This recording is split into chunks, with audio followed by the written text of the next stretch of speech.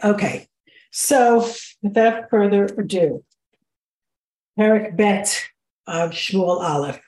We're going to dedicate today's learning to Refuah Shlema Ben Pera, to Devorah Bas Rachel, our alum, who's actually right now going into surgery amongst Soch Shar Chol Israel, of which there are unfortunately too many, and Rebbetzin Shurin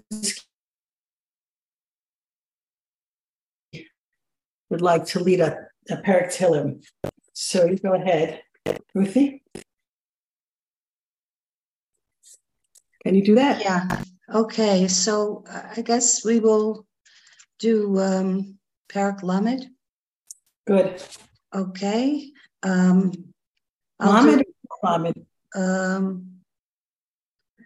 Shivat Elecha Vatirpaini. That one. Okay. Good. Okay. So I'll say one line and you can repeat after me. Okay. Refuah Shlema Devorah Bas Rachel. Mizmor Shir Chanukas Habayis LeDavid. Mizmor Shir Chanukat Habayis LeDavid. Aromimcha Adonai ki dilisani velo simachta oivai li. Aromimcha Adonai ki dilisani velo simachta oivai li. Adonai Elohai shivati elecha vatirpaeni. Adonai Elohai shivati elecha vatirpaeni. Adonai ha'elita min shol nafshi chitani miyordi bor. Adonai ha'elita min shol nafshi chitani miyordi bor. Zamru l'Adonai chasidav v'hodu l'zechar kodsho. Zamru l'Adonai v'hodu l'zechar kodsho. Ki rega be'apo chayim bertzono ba'erev yalim bechi v'laboker rina. Don't have the text in front. Okay, I'll say it for everyone. I'm sorry. Vani amarti b'shalvi bal emot le'olam Adonai bertzoncha ha'emadeta laharari oz histarta panecha hayiti nivhal elecha Adonai ekra ve'el Adonai etzchanan ma betza bedami beridati el shachat hayodecha afar hayagid amitecha shma Adonai v'chaneni Adonai heye ozer li hafachta mispedi lemachol li pitachta saki v'tazreni simcha leman izamercha kavod v'lo yidom Adonai Elohai ve'olam odeka. We should hear only good news. Yeah. Okay, thank you. Okay, so we're continuing with Shmuel Aleph. We're going to Perek Bet. Perek Aleph was this beautiful story of Hannah and the prayer that she prayed.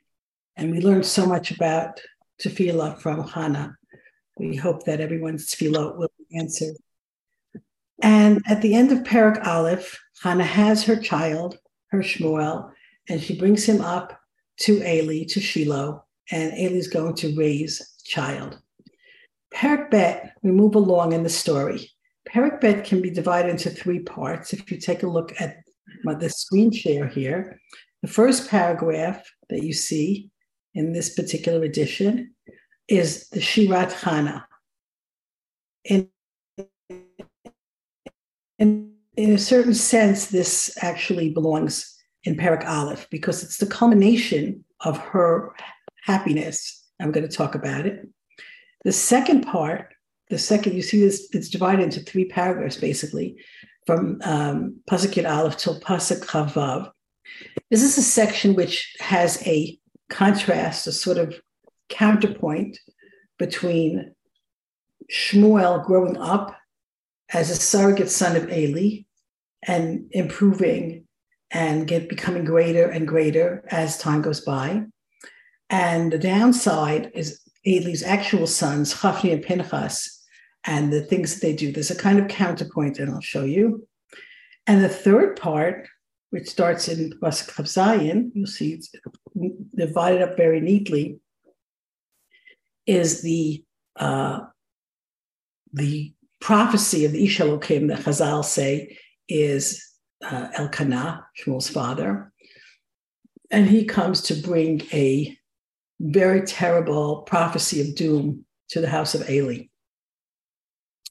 So there's a lot of highs and lows in this Perek, a lot of stuff.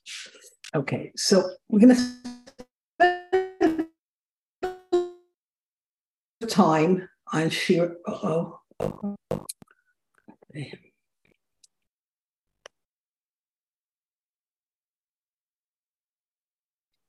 I don't actually know what happened here. I am supposed to be screen sharing.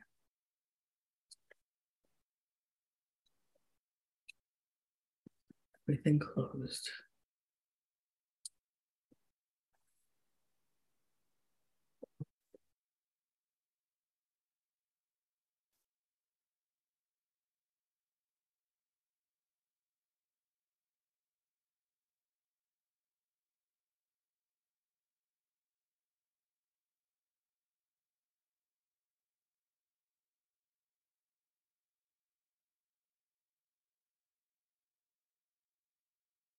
I don't actually know what happened there. Okay. Okay, so we're going to work with this. I really had everything all.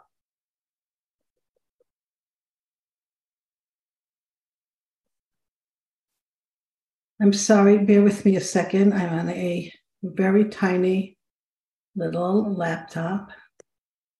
And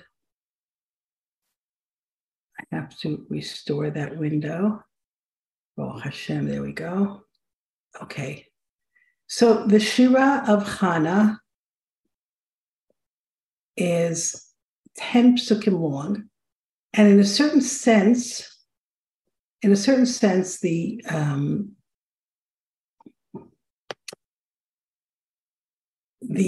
it's called a Shira, and a Shira is usually a very poetic form of writing, and it's much more difficult. And in the case of Chana, I don't want to lose all of these tabs for the Shira tab. Okay. Sorry, technical difficulties.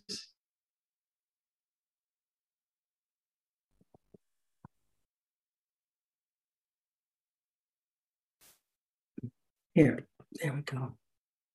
Okay.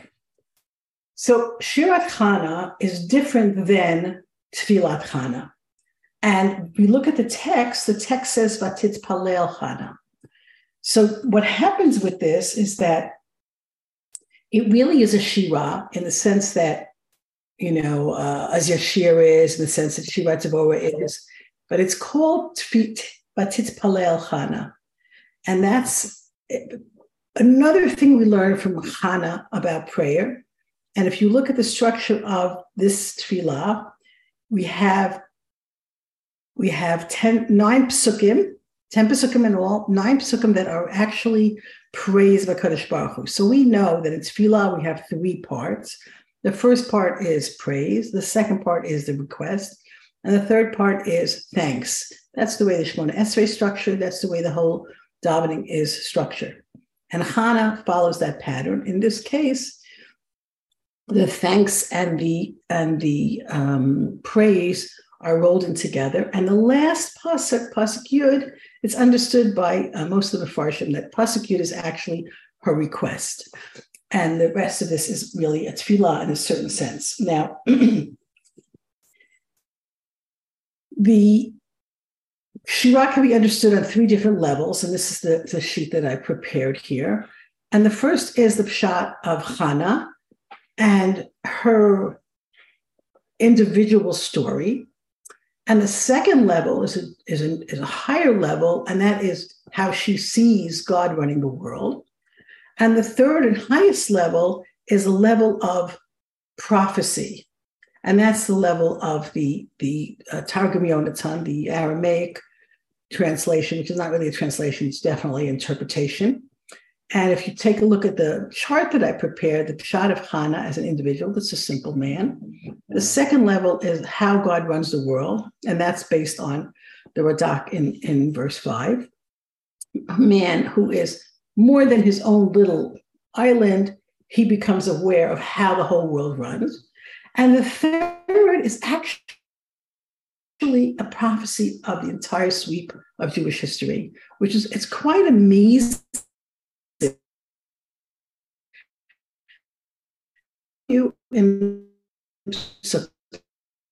Because there's a very long chapter, there's a lot of stuff here. Pasuk Aleph.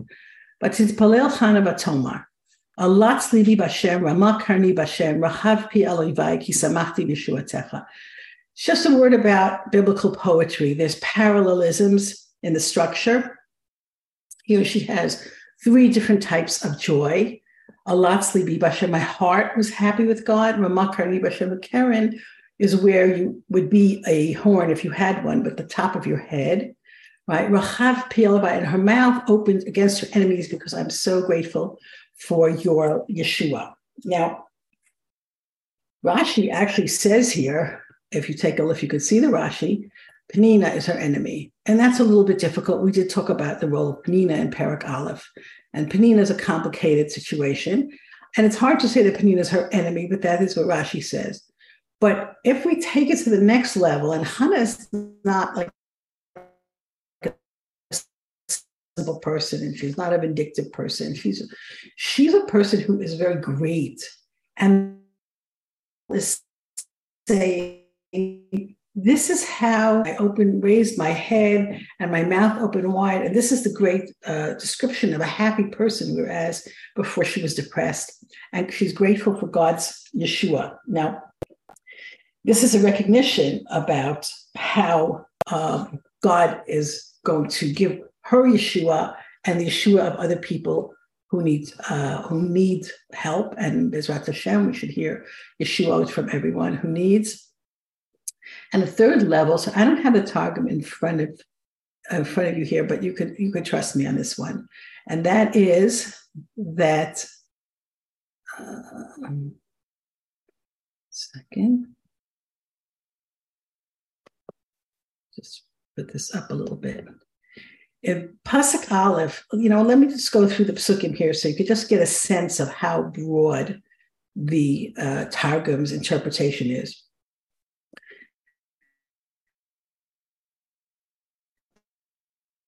Basically, the way the Shira works, great HaKadosh Baruch Hu is, and then she turns to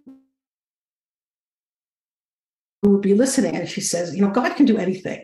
He can make rich people poor. He can make hungry people fed. He can make a woman who has no children have children. God can do anything. So while that's a personal salvation for her, there's also the general salvation of nations, of groups of people. But the Targum takes each part of the reversals that she talks about and places it in context with a particular event in history that hasn't happened yet. And Pasuk Aleph is the Plishtim. You take a look, because I don't want to spend too much time on this. I'll just show you. Pasuk Aleph is the Plishtim. Pasuk Bet, where she says, Ein Kadosh Kashem Kein Biltecha, Vein Tzur Kelokeinu, God as the rock. And that's the great miracle that happened at the time of Chizkiyahu, how Sancherib's troops were completely destroyed in the morning. They were all dead. And then verse 3, which talks about the arrogant people being, speaking haughtily. That's Nebuchadnezzar, about the bows of the mighty being broken. That's the Greeks in the Hanukkah story. About the wealthy people becoming poor. That's Haman and Mordechai. You see how it's unbelievable. She talks about the barren women having children. That's the children of Israel who go into Gullus, and the Romans who are so powerful. And then it goes on, verse Vav, about the Tchias HaMesim, and the next few verses about the end of days, and the last pasuk talking about the final days and the Milchamet Gog Magog. So you see that according to Targum Yosin, she's prophesizing the whole sweep of Jewish history. It's quite incredible. I'm going to go back to the verses and go through them quickly. So here she's expressing the joy of her salvation. There's no one as holy as God. There's no one like you, and there's no tzur. There's no rock like God. Now, Rashi's version here is something very, very worthwhile to take note. He says, "Ein tzur kelokenu." He says, "Ein sayar kelokenu." There's no artist like a Kadosh Baruch Hu. Why? Hatzar tzura b'toch tzura. Here you have an artist who can make one form within another form, right? He creates something inside of something else, and this is a beautiful reference to pregnancy. How can it be that a human being that God created can within them have another creation? And that is the greatness of HaKadosh Baruch Hu. I think it's a very, very beautiful explanation. And one of the first lessons that we get from Chana's Tefillah is the greatness of HaKadosh Baruch Hu, acknowledging the greatness of HaKadosh Baruch Hu. By the way, the Malbim and the Barbanel, there's so much to the Shira, and I really can't spend too much time on it, but the Malbim and the Barbanel use these verses to refute pagan philosophies. Like the idea in this one would be that, you think, okay, God made the world, but then he doesn't care what happens. He says, no, God as an artist has always got his finger on the pulse. And then the next one, plus a gimel, Al tarbu tadabu gavoa gavoa, getzei asak mipifem. Don't be so haughty. Don't talk so much big stuff. Yetzei asak asak will translate as falsehood, because God knows everything, and he's the one who organizes everything. So don't talk so much. That's what the Targum says in Nebuchadnezzar, who thought he ran the world.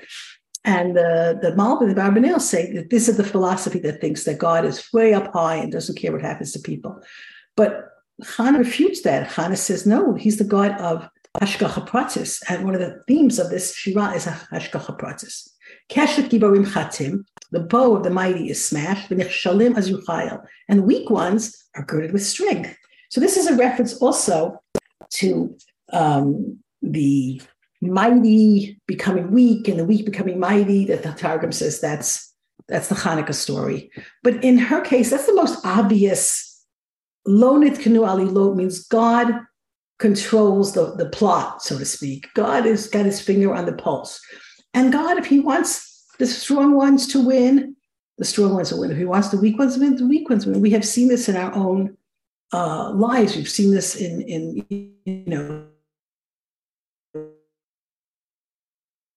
miraculous wars in Israel 48. We go to Pasuk Hey, Svayim Alechem Niskaru Urevim Chadelu Arakarei Rabat Banim Umlala. Those who have many bread have to hire themselves out to work, and those who are hungry stop being hungry. Even a woman who had no children has 7, and the woman who has many is forlorn. Now, this particular part of the Shira describes the fortune to change for herself, but we have a little bit of a problem here because she did not have 7 children. She has Shmuel, and then she has 5 more. We'll see further on in this Perek. So that's actually 6.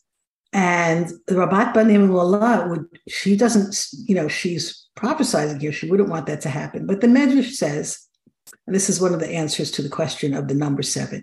Some people say it's just 7. 7 is just a number, and we're just having the sense of like many, right? But the Medrash says that every time Hannah had a child, Penina lost 2. Penina had 10. And after Hannah had 4 children, she became pregnant again. And Penina said, please pray for me. And Hannah prayed for her. Those 2 lived. So they were added on to her count. It's a very sad and upsetting Medrash, but that's what it is. Okay. We mentioned last time that Shmuel Aleph says, when you hurt other people, it's an immutable law of nature that it's going to be a difficult problem for you. That seems to be a reference to this world. The next world. This is already where the Shira turns into a more messianic thing. God brings down from the grave and brings up. Halavai, for all who need the Yeshuas and Refuas. Pasuk Zayin, Hashem Marishu Mashpir, Hashem Marishu Ma'ashir, Mashpil Achmeromeim. Hashem makes people poor. He makes them wealthy. He brings them down, even brings them up. And in Pasuk Chet, make him Mefardal. This is the elaboration of those ideas. He takes a poor person from the dust. He takes it now. Evyon is even a lower level than a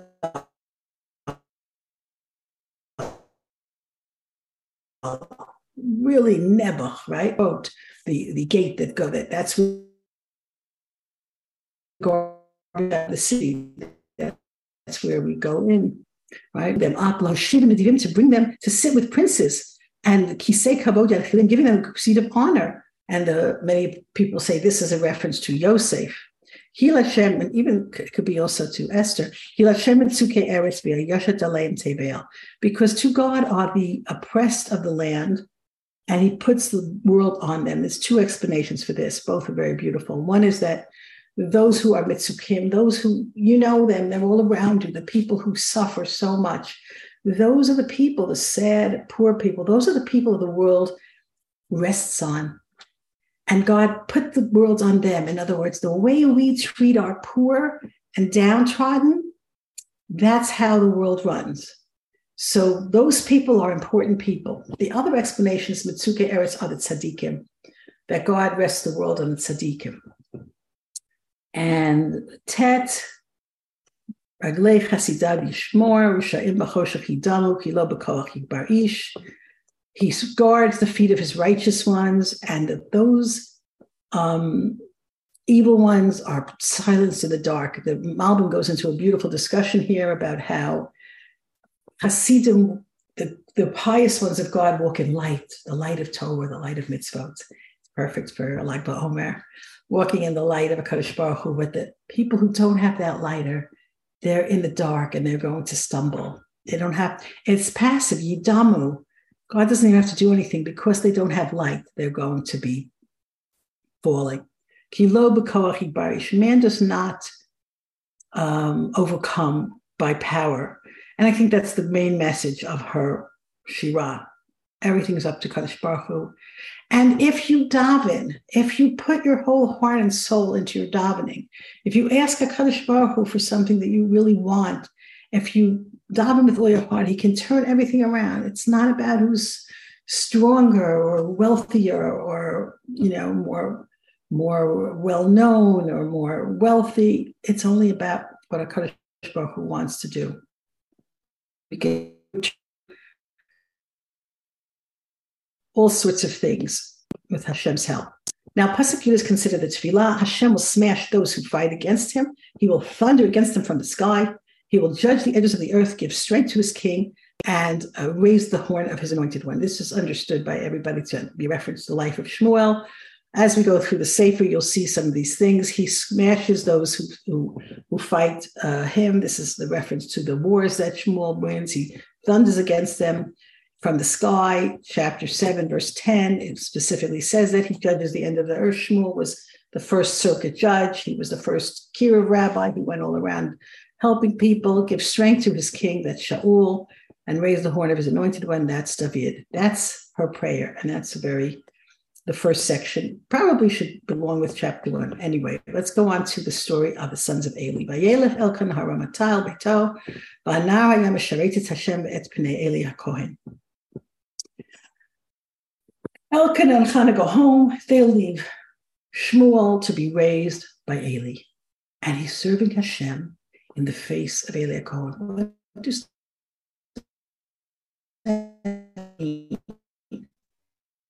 many interpretations of Hashem, many explanations, but Rashi says Mikan, the Shamesh Pnei Talmidei Chachamim Shamesh Pnei Hashchina. If you serve and take care of and help a Talmid Chacham, it's like you're serving Kadosh Baruch Hu. And what's the word here? You can sit and learn Torah from a book, but if you see someone who is a living, walking, breathing Torah, how much more can you learn? And that's why people spend time following great people around. Just think of my husband and his grandfather. He followed him around wherever he could and asked him whatever he wanted. So we have that first point of reference. Shmuel is in place, the surrogate son, and he's going to be learning from Eli. But, Pasuk Yud Bet, Ubnei Eli, Bnei Belial, Lo Yadu et Hashem. And the sons of Eli were the sons of evil. It's as if they didn't have this tzaddik of a father. It's as if they were sons of evil. What does Belial come from? Belial comes from without a yoke of heaven. They didn't know God. They didn't care about God.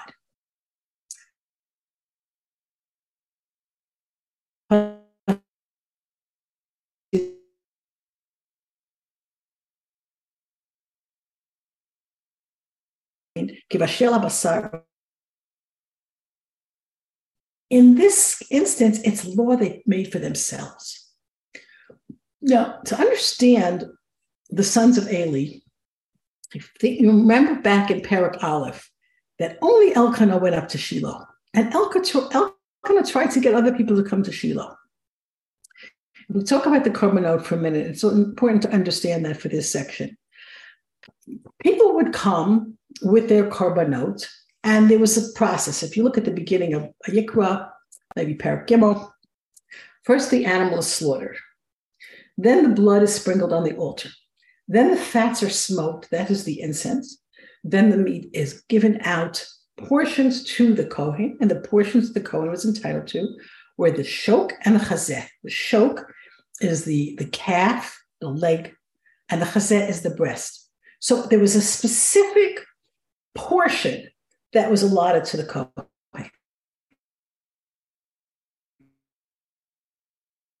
But here, the sons of anyone who's sacrificing, and he would come while they're cooking the meat, right? Which I would assume, I don't quote me on this, but I would assume that the meat that was taken aside for the Kohen is already done, and now they're up to the feast part, and they're cooking the meat for themselves. And he comes with this masleg shlosha shinayim. Now I wanted to, I hope I have that. Okay. All right. This did not survive. This did not survive. But anyway, the picture in that's Mikra. Oh, here it is. Here it is.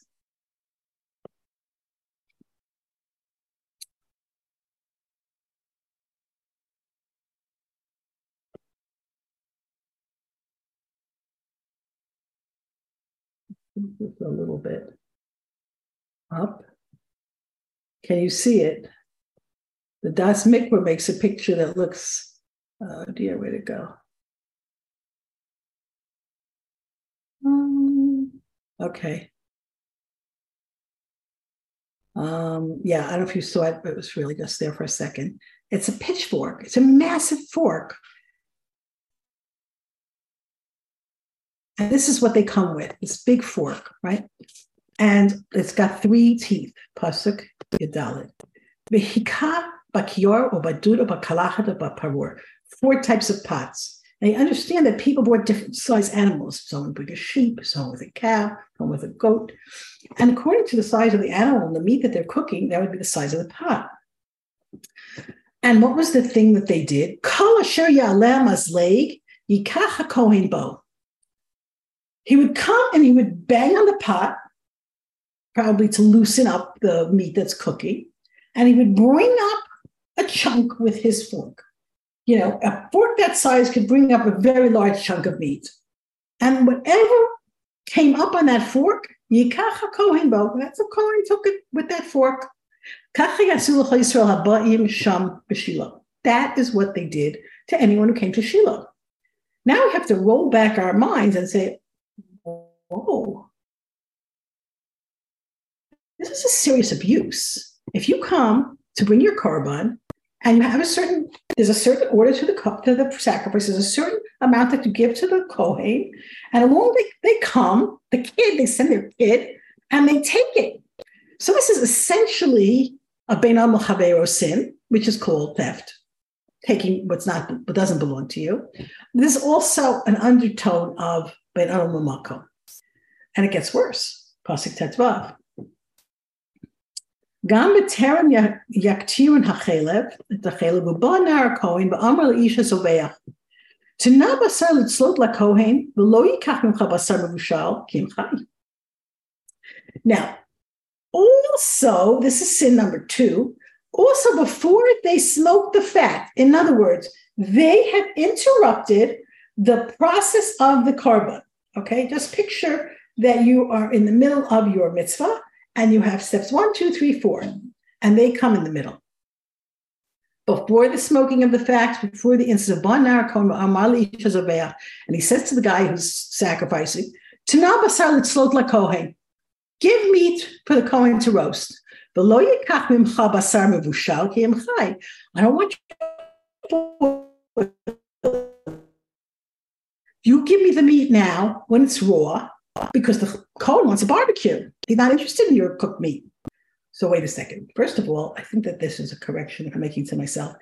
In other words, they normally would take the cooked meat. So let's say that sounds like it. But now they're going before the smoking of the fat, which is a ritual that's part of a certain order. And the kid comes along, the Nar Kohen, and says, "Give me that." And if you're the person who's sacrificing, what would you say? Pasuk Tesayin. And this seems to have been a general sort of reaction that they have. Tetzayin. Vayomi lav ha'ish. Katei yaktivin kayom ha'chela.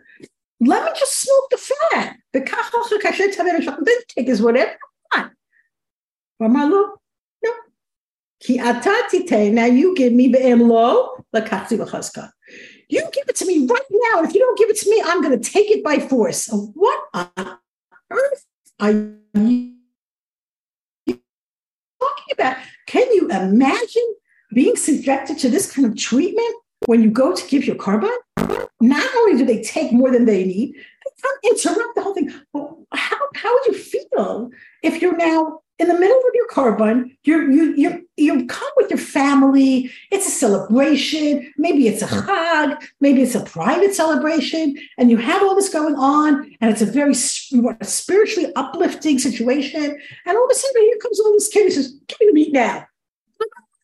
Just finish my give it to me now. I'm taking it anyway." It's just mind-boggling. And then you have to ask yourself, okay, now I wonder, why doesn't anyone go to Shiloh? Now, which comes first, the chicken or the egg? Do people not come to Shiloh because the sons of Eli are so obnoxious? Or do sons of Eli become obnoxious because no one comes to Shiloh and they're hungry? You get one guy every month, you got to get whatever you can get from him, because otherwise you have nothing to eat. They don't have fields, they don't have farms. So this story is a little more complex than it looks. But bottom line, there's ways of handling this that don't include theft and treating God's korban as if it's your own personal thing. Now, the Ralbag here, the Ralbag says, this is his language. It's stuck in my mind because it was so intense. Samu shulchanam lifnei shulchan gavoa. Their table is more important than God's table. Now, obviously, it's not God's table, and God is not going to eat this meat. But the point is that they're acting as if the whole point of this exercise is to give us food. The whole point of this exercise is to give us as much food as we want. We care.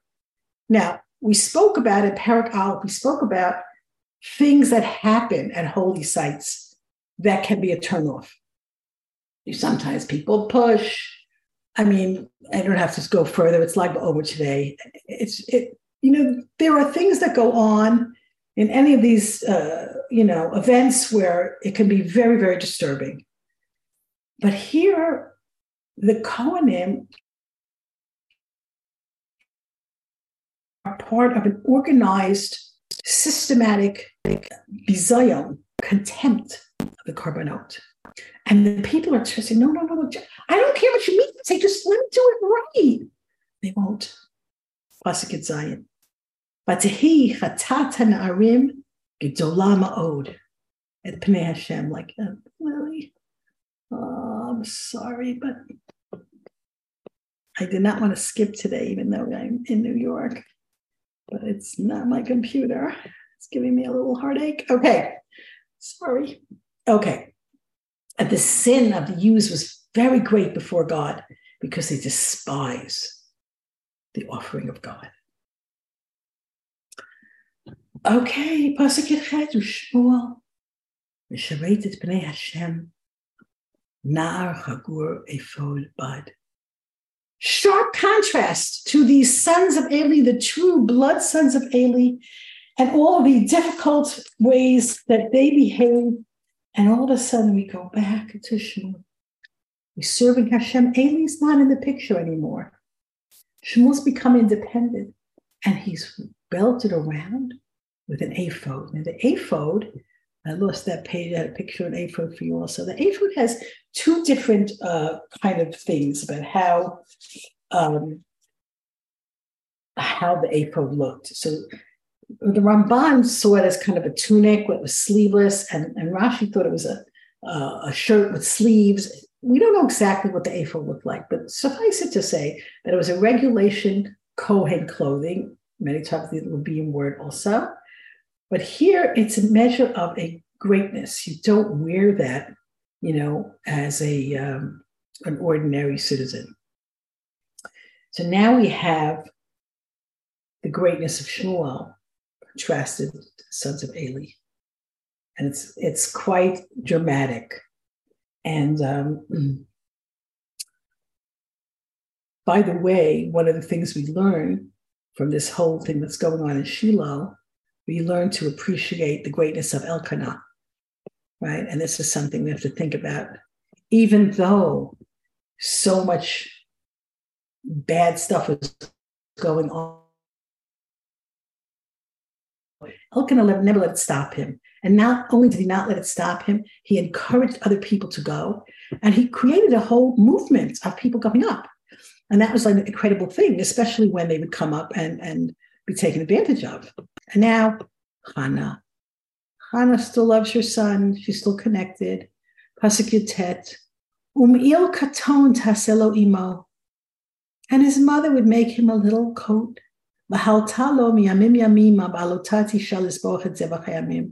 Whenever she would go up with Elkanah for the sacrifices of the festivals or whatever they were going up for, she would bring him a little coat. And we see here that her love for her son continues, her care about him. And the me'il is something very significant. There's two ways that you could look at the me'il. Number one, he's kind of small for ephod at the beginning. So it could be that she made him a child-sized ephod because he was a prodigy and became great very, very early on. And the Medrash also says that he always appeared with a me'il. And in fact, in chapter 28 of Shmuel, when the ghost of Shmuel appears, he's wearing that coat. That coat went with him all the way. Pasuk Chaf, Ubeirach Eli et Elkanah et ishto ba'amar, Yasem Hashem l'cha zera min ha'isha hazot. And Eli gives her another bracha. You remember back in the first chapter, Eli gave her a bracha that Hashem should fulfill her request. He says, now Hashem should give you other children instead of tachat ha'ashela asher sha'al Hashem, instead of the loan that you loaned to God, and they will go to his place. That's a very, very difficult phrase. And they will go to his place. What's going on here? After looking through all the Mefarshim, my favorite was the Abarbanel. The Abarbanel says they will go to his place. In other words, the place of Shmuel. Shmuel, as the oldest son, right? He would be the one to be helping his mother and his father. But now she's going to have other children who are going to go to the place of Shmuel, because Shmuel is growing up with God. Pasuk Chaf Aleph. Ki pakad Hashem et Chana, v'tahar v'teleh shlosha banim u'shtei banot, v'yigdal hanar Shmuel em Hashem. Because Hashem remembers Chana, and she has 5 more children. How amazing. 3 sons and 2 daughters. This woman who was childless for 20 years gives birth altogether to 6 children. And here the contrast is not between the sons of Eli and Shmuel, but between Shmuel and his siblings. They're there with Elkanah and Hannah, 3 sons and 2 daughters. But Shmuel is growing up with God. Pasuk Chaf-bet. And now Eli comes into the picture. Chaf-bet. The Eli Zaken Ma'od.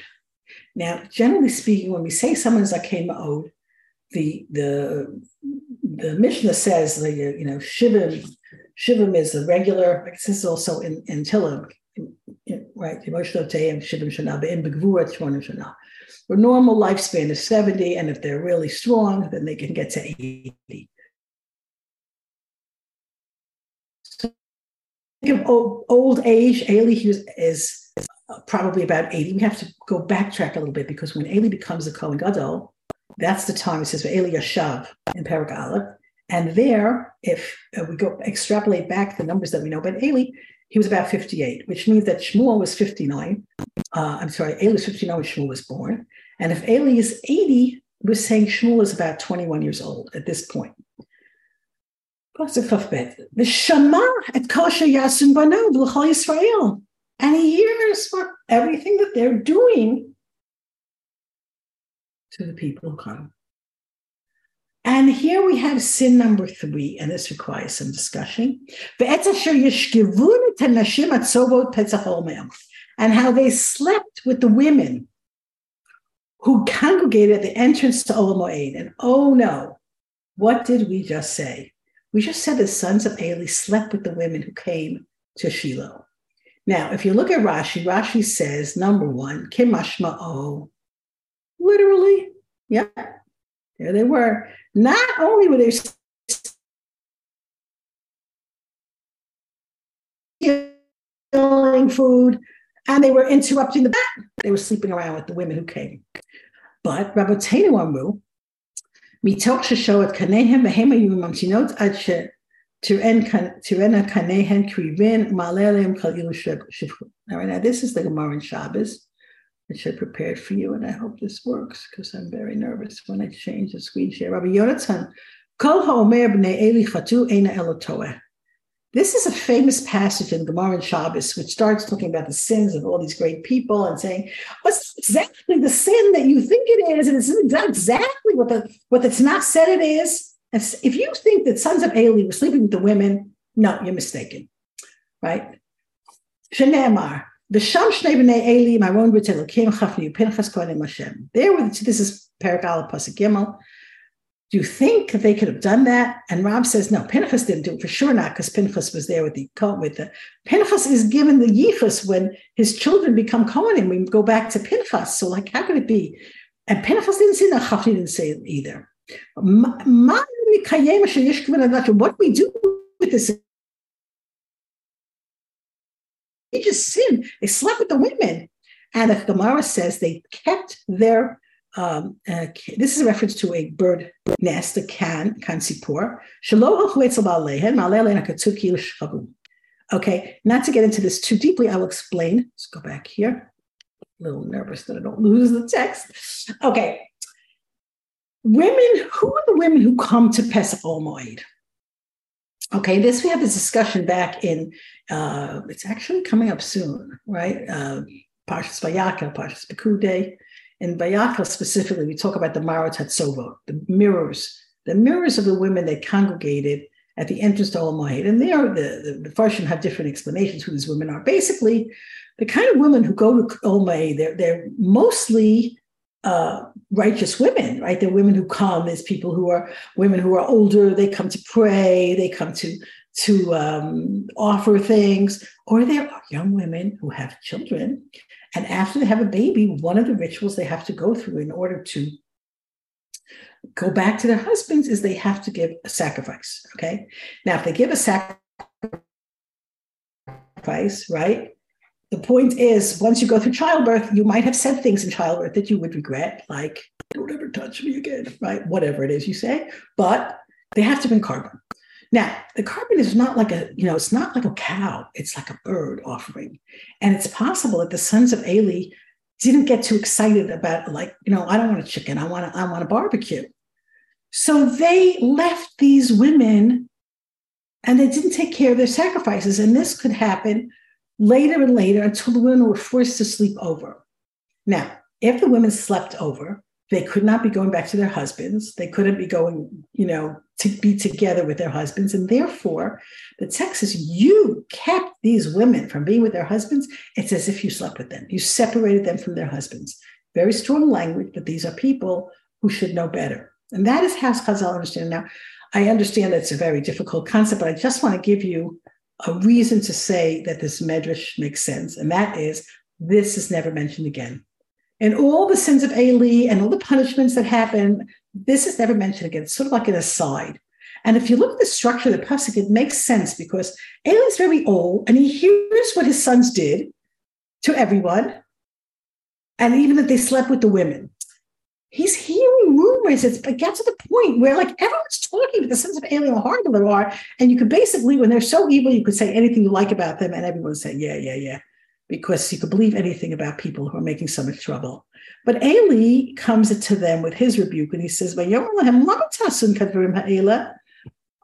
doing this stuff? I like these things that I'm hearing. I hear all this kind of bad stuff from everybody. People are talking about you. He's 80 years old. This is going on for a while. Why do you hear now? It seems like perhaps, I think the Malbim suggested that this sin was so awful, right? Let me just check. Yeah, this is the Malbim. He says that this sin was so terrible that he sat up and said, well, I really have to speak to them. This is terrible. Why are you doing this kind of bad stuff? Pasuk Chavdala, Abanai, Kilo Tova Hashmur Shanochi Shomei Abir Am Hashem. Right? Don't do that. It's not a good thing. I'm here for people. It's not a good thing.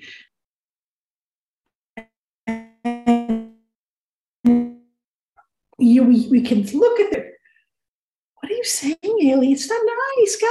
It's not nice what we're doing. Why don't you just get with the program? Now, I have to say this. Eli is ultimately responsible for what happens in the Mishkan. He's the Kohen Gadol. He thinks Hannah's drunk and he screams at her. Why don't you put a stop to this? Why don't you take them from their position? Why don't you say, this can't happen in my Mishkan. You guys have to, go away, get your act together, and I'm hiring someone else. There are other people who could come into this position. And here, Eli is at fault. This is what we call in America, the buck stops here. But the next pasuk is very disturbing. Pasuk Chav Gimel. I'm sorry, Chav Hey. There we go. Right, okay, Chav Hey. Im yachta ish yishupil lo Elokim. Ve'im Hashem yachta ish mi yitpalel lo. Eli says, but if you have an argument between people or somebody, has a problem with another person, God can help things. But if your sin is to God, who's going to help you? God is your adversary.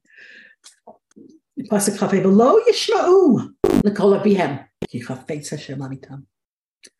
wouldn't listen to Eli because God wants to kill them. And that's why I said this is a very, very disturbing pasuk. It seems, first of all, that Eli's rebuke is too little, too late. But it seems like they can't do tshuva. Hashem doesn't want them to do tshuva. And that goes against everything we ever learn. And in the Cheskel, it says, God says, I don't want the person to die. I want him to live. I want him to do tshuva. How can they be saying this? So we can think of another example where God would not let a certain person do tshuva. And God hardened his heart, and that was Paro. So there's a few explanations for this. One here, Rashi says, right, Shekvar nechtam gezar din. It's too late. Before, right, Kodim nechtam gezar din nemar b'cheskel yitchet ki lo achbotz b'motamet, which we just said, right? In other words, it's too late. Their decree is out against them. And that's what the Gemara says. But I will raise the point here that why is Hashem lowering the boom and it gets really, really disturbing? If you think about it, that's because if an ordinary person in the shul does something wrong, let's say, okay, he's a sinner. If the rabbi sins, what happens then? The people have no one to look to. The people say, oh, it's all fake. It's the biggest Chil Hashem. If the Kohen is such a terrible person and is only in it for his own, satisfaction, the food that he gets and the power that he can control people. If the leadership is corrupt, it's the biggest Chil Hashem. It has to be stopped because Hashem is saying, I need to make an example. Just as Hashem made an example of Paro, Hashem says, I need to make an example of these sons of Eli. Cannot go on. Very, very sad. Their doom is sealed. Pasuk Chafab. V'hanar Shmuel Aleph v'gadel b'tov. Gamim Hashem v'gamim anashim. And Shmuel is just getting this. Holech v'gadel means as he gets bigger, he gets better. Also with God, also with people. And the Bible says, who are the people that he gets along with? Us. He can get along with anybody. He's such a tzaddik, and he's growing, getting better. By the way, my son Shmuel, I put this pasuk on his bar mitzvah invitation. And now this last part of this Perek, the most sad part.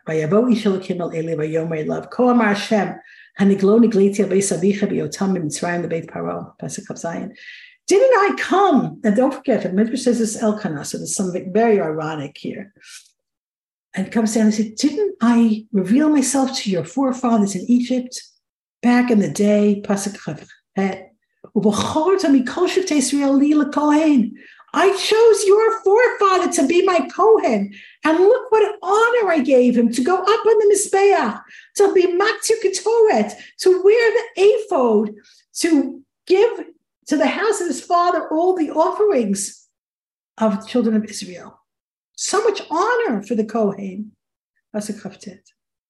Lama tivatu b'zivchi v'min chati. You kept levotis to keep.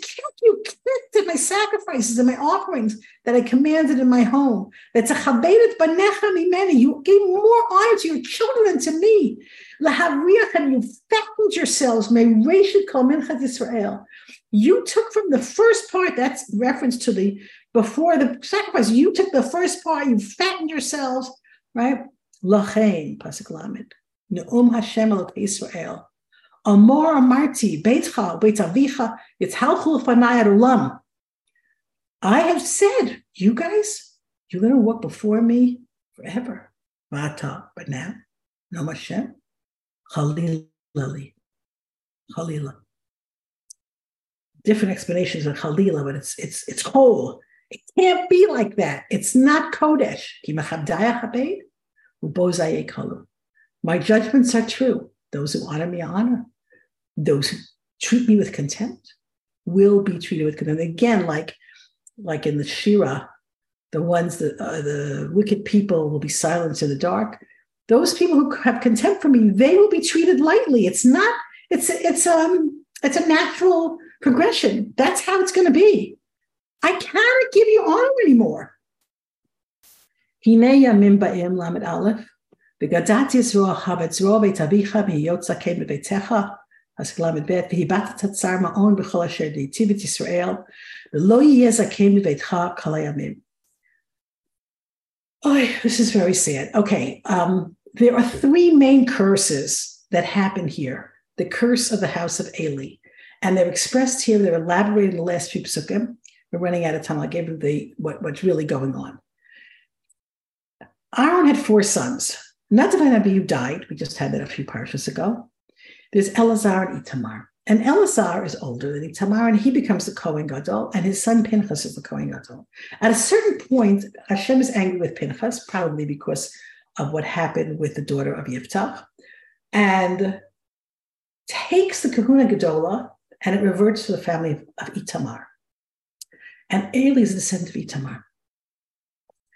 Now, Hashem says, okay, once I took it away from Elazar's children, it's going to go to Itamar's, who's going to stay there, but now you lost it. And it's going to revert back to the family of Elazar. Now, this is going to happen way in the future, in the time of David, late in the time of David, when Evyatar is the Kohen, who is from the descendant of Eli, and it's going to be given over to Tzadok, who's a descendant of Pinchas. But that's meant in the future. But basically, the days are coming. This is the prophecy. I am going to cut off your arm. What does an arm symbolize? Power. I'm cutting off the arm of the house of your father, from being an elder in your house. Now, Zakein, we have two meanings for Zakein. Zakein could be an old person, or it could be Zeh Shekana Chachma, an elder, a wise person. In this pasuk, we're going to lose the power that you had as Kohen Gadol, and you will not be anymore the old one of the house. But Lamed Bet, but you're not going to be able to retire and move to Timbuktu. No, you're going to be a Kohen in my house. You're going to see the Tsar, like we had Penina. You're going to see the rival in my house, in Ma'on. Everyone's going to be set happy. God is going to be good. This is referencing the time of Shlomo. And you are going to be working in the Mishkan, and you're going to be miserable because you're not Kohen Gadol anymore. Your rival Kohen are Kohen Gadol, and you're going to have to be there and watch it. And the third part of the curse, the first part being, you're not going to be Kohen Gadol anymore. The second part being, but you're going to be Kohen, and you're going to watch the other Kohen Gadols. And number three, no one of your children will ever grow old. Horrific curse, horrific. And the rest of this is elaboration, according to the Malbim. I'm not going to let you walk away from my Mizbeach, to consume your eyes, to make you miserable. And the majority of your children, and they're not going to die as babies, they're going to die as young men. And this is the sign. Now, Eli is not going to live to see this because, like I said, it happens much later in the time of David, when the kahuna goes from Evyatar of the house of Eli to Tzadok, the house of Elazar. But you're going to know it's going to come true because Chafni and Pinchas is going to die on the same day. I'm going to raise for myself a Kohen. This is referencing Tzadok, who's going to be with my heart and with my soul. He's going to do what I want. And I'm going to build him a faithful house, in reference to the Beis Hamikdash. He's going to go before the anointed one, the descendants of David, all the days. Pasuk Lamed Vav. All those who are left in your house, Anyone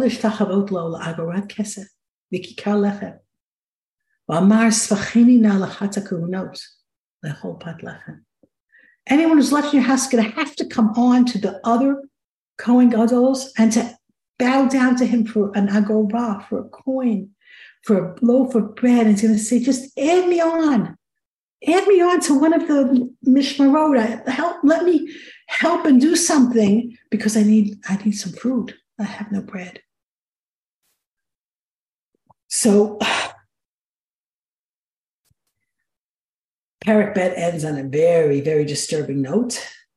I want to point out here, okay, first of all, everything that God does is midah keneged midah.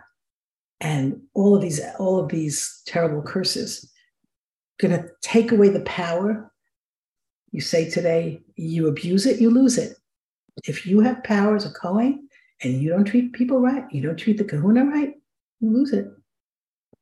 The fact that you have to watch your rival, right? That's going to teach you humility, to teach you. You were great. You lost it by your own corruption. And the fact that all the descendants of Eli die young, because you didn't wait. You didn't wait till your portion came. You jumped the gun. You went too early. And that's the midah keneged midah. And it's an interesting thing that the Perek sort of goes back to what Hannah's talking about in her song. She's saying you could be up and go right down. You could be down and come right up. And this is what we're seeing. We're seeing the Kohanim Gedolim, and they're going down. And this is a terrible, horrific punishment for the house of Eli. Something for us to think about, right? How much HaKadosh Baruch Hu can change people's fortunes for the bad and for the good. B'ezrat Hashem, we should only hear the good things. And I'm sorry to end on a sad note, but we have to remember that in a certain sense, this is a handicap for the house of Eli, and that's a very disturbing story. But it's like, if you think of it as a handicap, in other words, they are now starting their lives in what you call in Israel, minus. They have to work harder to get to a better place. And they do, many of them do. And we'll talk about it. But to remember that, number one, that HaKadosh Baruch Hu can do anything. He can take someone in the depths of the depths and bring them to the heights of the heights. And chas v'shalom, the other way around. And we have to remember that, when we are dealing with other people, when we're dealing with the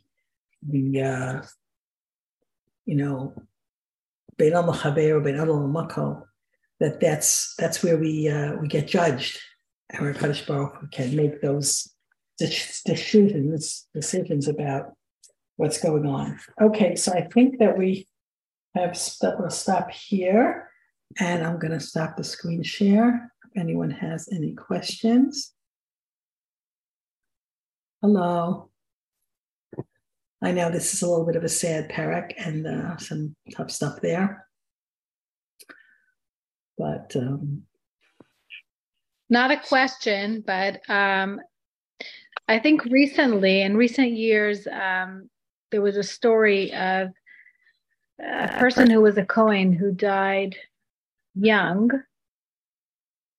and it was out of the blue with nothing. And it's assumed that some of these Kohanim that died out of the blue might have been from the line of Eli, that it continues till today. It's a very, very, very, it's kind of an awful thing. That's why I said you have to think of it as a handicap. In other words, to think of like a whole, group of people descended from the same people having this hanging over them is very terrible, very disturbing. So that's why I say we're going to talk about it more in Perek Gimel. By the way, Perek Gimel is wonderful, even though this one is a little bit of a downer. But Perek Gimel has wonderful stuff in there. But when we get to a further discussion of this story, you'll see that it's like I said, it's a handicap. It's like the people who were descendants of the house of Eli knew that they had to work much harder than everyone else to overcome the difficulties that they inherited. And we will talk about it next time, some really great midrashim about it.